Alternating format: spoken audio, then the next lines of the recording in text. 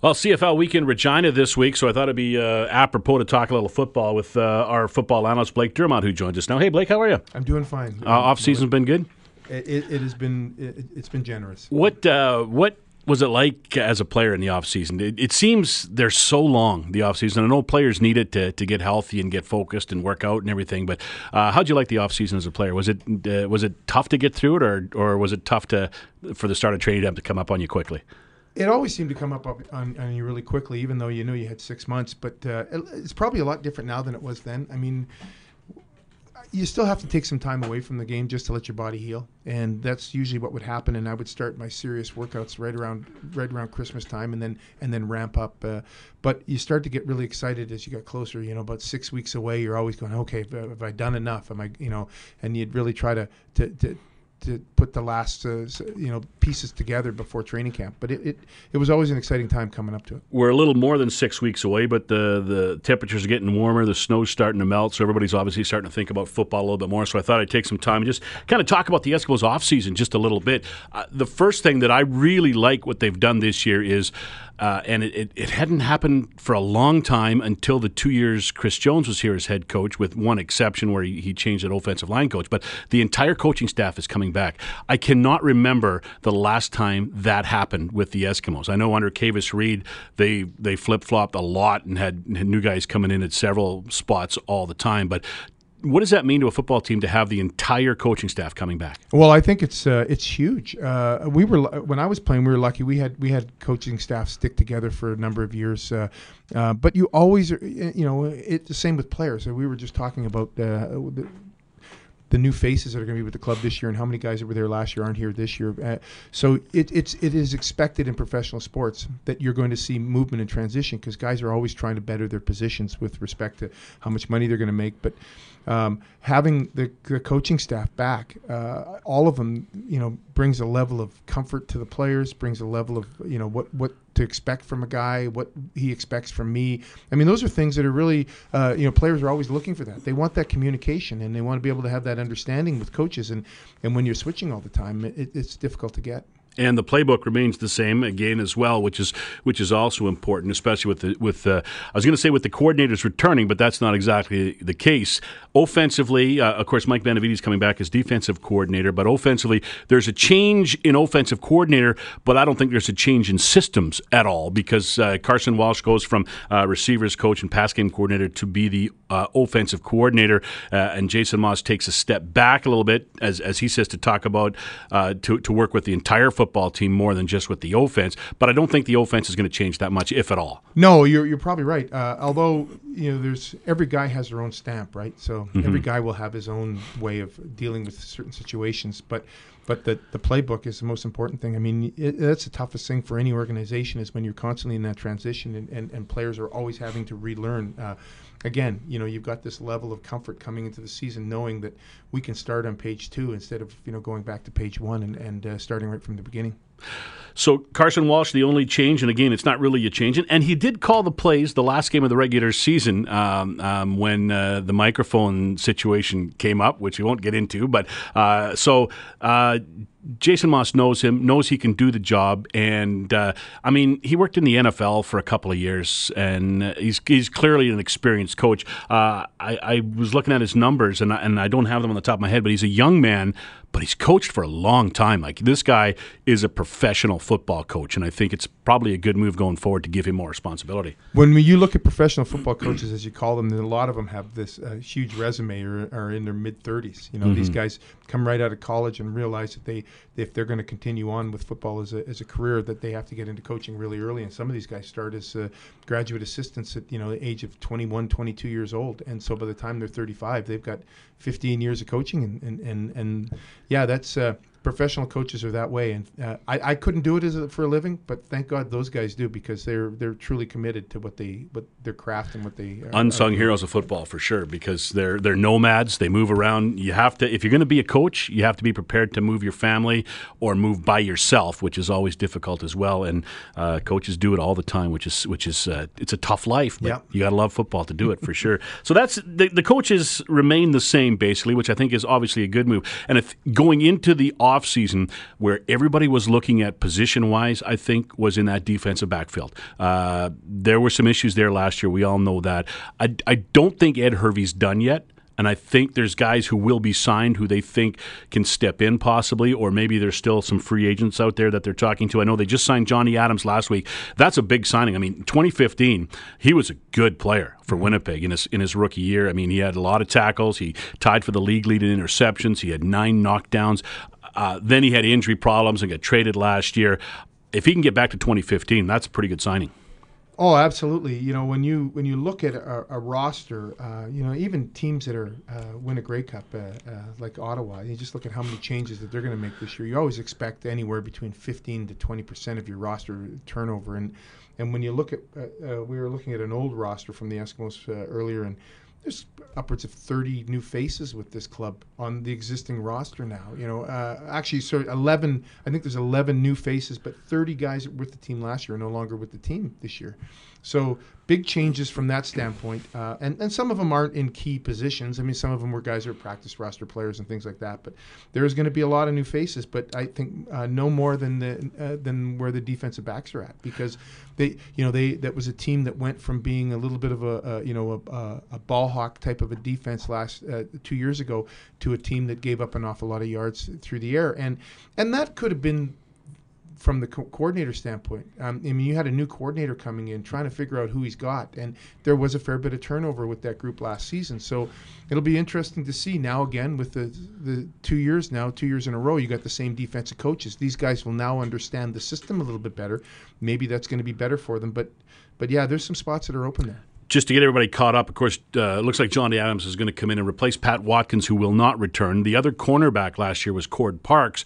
He was signed just before training camp last year, and he hasn't re-signed with anyone right now. He was a free agent. And Ed Hervey, during free agency, first couple of days said he hasn't closed the door on Cord Parks, but he also hasn't signed him. He hasn't opened the door either. So we don't know if he's returning. They have Gary Peters, who will challenge for a spot there, and they're obviously going to bring in some cornerbacks to work there as well. And maybe there's a guy out there they're talking to. The middle part of the defensive backfield looks like it's going to stay the same. Brandon Thompson's re-signed. Marcel Young is re-signed, and Neil King remains. They've lost Kauchi Mwamba, it looks like, who hasn't signed with anyone, I don't believe. So, there are going to be some changes back there. So, but everyone, I think, is going to be watching the cornerback position to see how they develop there, and to see how the style changes and how much success they have early. You mentioned not a lot of changes to key personnel, but probably the big ones that come out at you, that jump out at you for key guys. Watkins not returning, which we just talked about, but DeAnthony Batiste not coming back, tackle on the offensive line. Eddie Steele, defensive tackle, not coming back. They released him. Mike Miller released, which I think really surprised a lot of people because he led the league in special teams tackles last year. And Grant Shaw not coming back. Some longtime Eskimos not returning. Donnie O as well not coming back. So there always is that change. But let's focus on the change in the middle of the defensive line. Eddie Steele was released. Donnie O signed in Montreal. Steele, of course, has since moved on and signed in Saskatchewan. But the Eskimos, it's not that they don't like what Eddie Steele did. They wanted to make a change ratio-wise, and that usually means a good player gets released or traded, and it was Eddie Steele this time because they signed Aston Whiteside to come in from Ottawa, and they also signed Euclid Cummings, who was a free agent, played in Winnipeg, a couple of years in Toronto. So a clear change along the defensive line. Yeah, that they made a statement as to what they're going to go with. I mean, I don't even see. There's a couple of Canadian national defensive linemen still around, but those guys are going to be probably predominantly special teams type players. But in order to change that ratio on the defensive line with having a Canadian starter with either Donnie O or Eddie Steele, who started most of the time, they're going to make that ratio change, and that'll probably be in the linebacking position with Corey Buchanan. So Corey Greenwood. I'm sorry. Yeah. Corey Greenwood, yeah. They have to make that change there. We've looked at this a number of different ways. I mean, there may be another position that they'll be able to make the change or the roster adjustment. But that's the obvious one that jumps out at you. The other one, and we're waiting to see if he gets signed, is Arjun Colquhoun, who was a high draft pick of the Eskimos last year in the second round, spent training camp with the Dallas Cowboys, a defensive back, and got injured, didn't play last year, a free agent now. We'll see if he's still exploring NFL opportunities or if the Eskimos are able to get him under contract. That could be a change as well. But right now it looks like it's Corey Greenwood, which is a good signing. Greenwood has had some injury problems. He spent 3 years in the NFL. Actually, I was looking at he was drafted in 2010, and I think he signed with Toronto in 2015. So he was 5 years. Yeah, he played 4 years for the 3 years for the Kansas City Chiefs and played every game. He dressed for every game. He wasn't a part-time player, and has had a pretty good CFL career, except for the injuries. If he stays healthy, he's a guy who breaks the ratio, which is important. You can put, you've had Dexter McCall, you've had Dion Lacey there, both Americans. Now you put a Canadian in that spot in the linebacking core, and it allows you to go All-American on the defensive line. But I think Greenwood's a good signing. A guy, he's around, look at his numbers, he's around the football a lot. 70 tackles in 12 games last year to lead the Argos. Yeah, and he did have solid numbers last year. The thing that I guess concerns me a little bit with that front seven is you look at everybody's birth certificates. Mm-hmm. You see, I'm not sure what Sherritt's at, but I got to believe he's got to be in that 28, 29. Yeah, he's 20. I think he's 27, about to be 28, I think. But right there, yeah. And Greenwood is 31, I think. Mm-hmm. And you look at their front. Well, I want to say front four, but it's really their key guys: Hunt, Willis, Marcus Howard, and Amondo Sewell. Three of those four guys are 31, and Odell Willis is 32. Yeah, so, I think it's clear they're taking one last crack with this group. Yeah, it's a pretty good group. They're all still playing well. Yeah, but they're older, and I think that's probably in the back of Ed Hervey's mind going forward. Is he's got to have some kind of succession plan along that defensive line at some point, and that obviously hasn't happened this year, but it's got to happen through free agency eventually and through the draft, I guess, coming up. Well, and the other thing the Eskimos have to be a little bit concerned about is the putting all your eggs in one basket with the Canadian ratio with Greenwood. Mm-hmm. You said he had some injuries, and when you get to be in your 30s, those injuries can start to add up. So they got to make sure that they've got some other players, Canadian guys, if that's going to be your ratio. Yeah, that's the thing. If you're going with a Canadian linebacker, you got to have Canadian backups for him, right? Yeah, and when you look at Konar, had a really strong year at the beginning of the year last year, but then he's been injured for the last. Hasn't played consistently or stayed healthy consistently since they drafted him. Really, that's right. So we've got if that's the heir apparent, if that's the guy, then they have to really be concerned about making sure that he's healthy and is ready to go this year. Also, Blair Smith re-signed in the offseason as well, and he is a great special teams player, and I think maybe he's going to get some of Mike Miller's load in that department, but also maybe he's going to get a chance to play on defense a little bit more as well. Yeah, I think that they've got some, Hoffman Ellis, from a international standpoint, he's again had some issues with injuries. Baggs, another one that. So they have some people that I think can step in, whether or not they fill the shoes of Dion Lacey. Dion Lacey was 3 years with the Eskimos and then had his one big start and had an outstanding year and still maintained a high level on special teams. There's some big shoes to fill with that guy. And go back a year, you're still, and this is not a slight against Dion Lacey, but he's a step down from Dexter McCoyle. Yeah. So you want to make sure you don't take another step down and go from where you were in 2015 to where you are now, right? If you're taking steps back each year, right? Yeah. So that's going to be interesting to see how it develops for the Eskimos in the linebacking core. The front seven looks pretty solid, and I think a much better front seven with more pressure is going to help in the back end where they struggled last year. Yeah, I think adding the getting rid of the Canadian ratio number at that interior defensive tackle spot may create a better a mismatch for guys like Amondo Sewell. If you've got another guy that's just like him, we're looking at this statistically the size of Euclid Cummings, and I mean he looks like a clone of Sewell. He's 6'3", 298 pounds, so he's probably about north of 300. Yeah, and he doesn't have to be a clone playing wise, because that's if he is, that's fantastic, because as you say, Sewell's one of the best, but if he can just support him and be there and just be a step up, and obviously they feel they wanted to go American there to get a little bit better than they have been with the Canadian in that position over the last couple of years. Well, I think the biggest thing is that if you're going to play the style of defense that they played last year, which wasn't as much pressure, and they just didn't get to the quarterbacks like they did the years before. Mm-hmm. You want to have some more pressure up front, and if you can get some push from that interior, that's going to make it easier for your edge guys, and I think that's going to help them. All right, before we go to offense, get your thoughts on the kicking situation. Sean White was re-signed, and he's going to do all three this year, it looks, at least to start the season. Grant Shaw has not been signed by anyone, and Ed Hervey again kept the door open, said, we know he's around, we know he lives in Edmonton, we know he knows us. So if he's available and we need him, they'll reach out to him. But there's a lot of ifs in that conversation. So your thoughts on Sean White taking over all three kicking duties? Well, I think Sean White did a phenomenal job over the last couple of seasons. Like, he truly had, resurrected. He was on the trash heap and resurrected his career and has done a great job. Now, whenever you go from doing one job to now adding to a second job, is that going to impact what you've done before? And I think it will. I think it's just natural that if he's even just doing the kickoffs. I mean, Grant Shaw had a real live leg, and I'm not sure that the Eskimos kickoff team is going to get. I would guess you'd probably be looking at about a 5-yard loss in starting point from opposing teams, because I don't think he's got the leg to be able to get the ball down to the 10-yard line, 5-yard line. I just don't think that's going to. But is that going to be a significant loss? I don't know. The other thing is now he's got a punt, and we've watched him over the last couple of years. He's out there every day. He's punting before the games because he's a backup punter, and you'd watch Grant Shaw kick. And granted, there were times Grant Shaw I would call him a 5 or 50 kicker. Every once in a while he's got this booming 50-yard kick, and then every once in a while he shanks one. And but whenever he did that, the hang time was impressive. Even if it was a shank kick, he got the ball up in the air. And when we were watching Sean White kick the ball, his trajectory is a lot lower. So what's that going to do to the cover team? What's that going to do for your net yardage? Is his net yardage going to be impacted? And now he's punting the ball 10, 12 times a game. That's extra.